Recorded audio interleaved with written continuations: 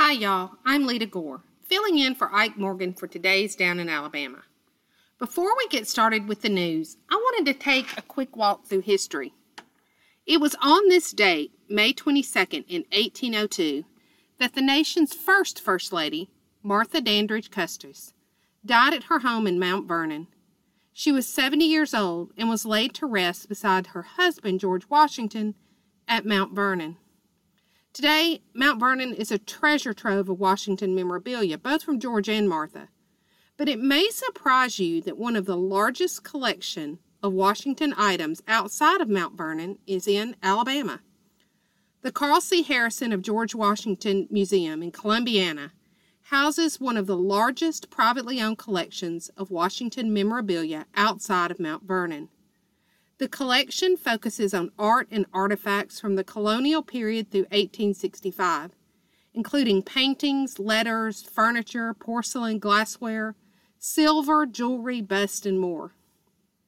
The oldest item in the museum is the handwritten will of Colonel David Parke, dated 1710.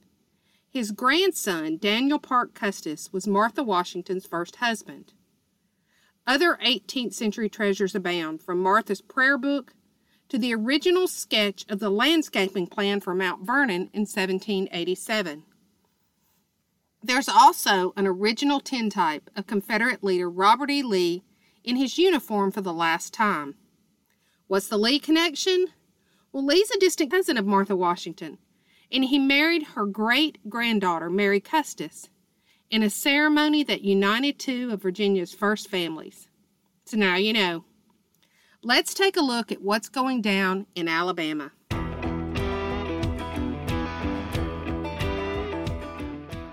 Country superstar Kenny Chesney has added another Alabama show for the Memorial Day weekend.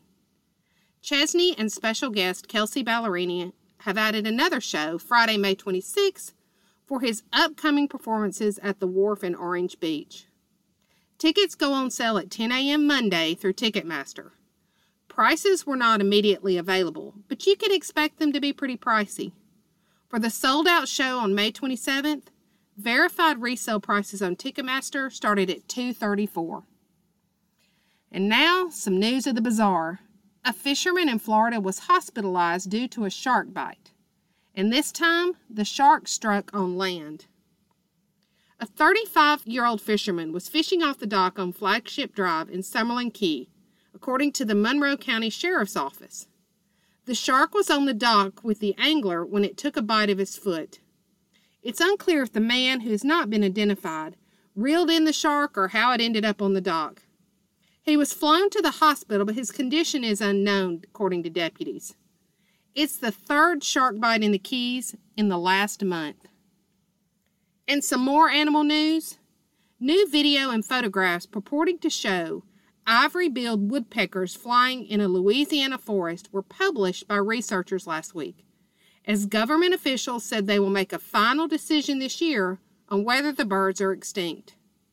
The images, grainy and taken from a distance by drones and trail cameras, offer tantalizing hints that the large woodpecker may yet exist almost 80 years after the last agreed-upon sightings in Louisiana. Not everyone is convinced, however, and some say they believe it's a similar type of woodpecker, but not the elusive ivory-billed variety. There have been multiple reported sightings over the decades. None fully resolved doubt, and federal officials said in 2021 there was no objective evidence of the bird's continued existence. We shall see. That's all we have today. Check back with AL.com throughout the day for the latest in what's going down in Alabama.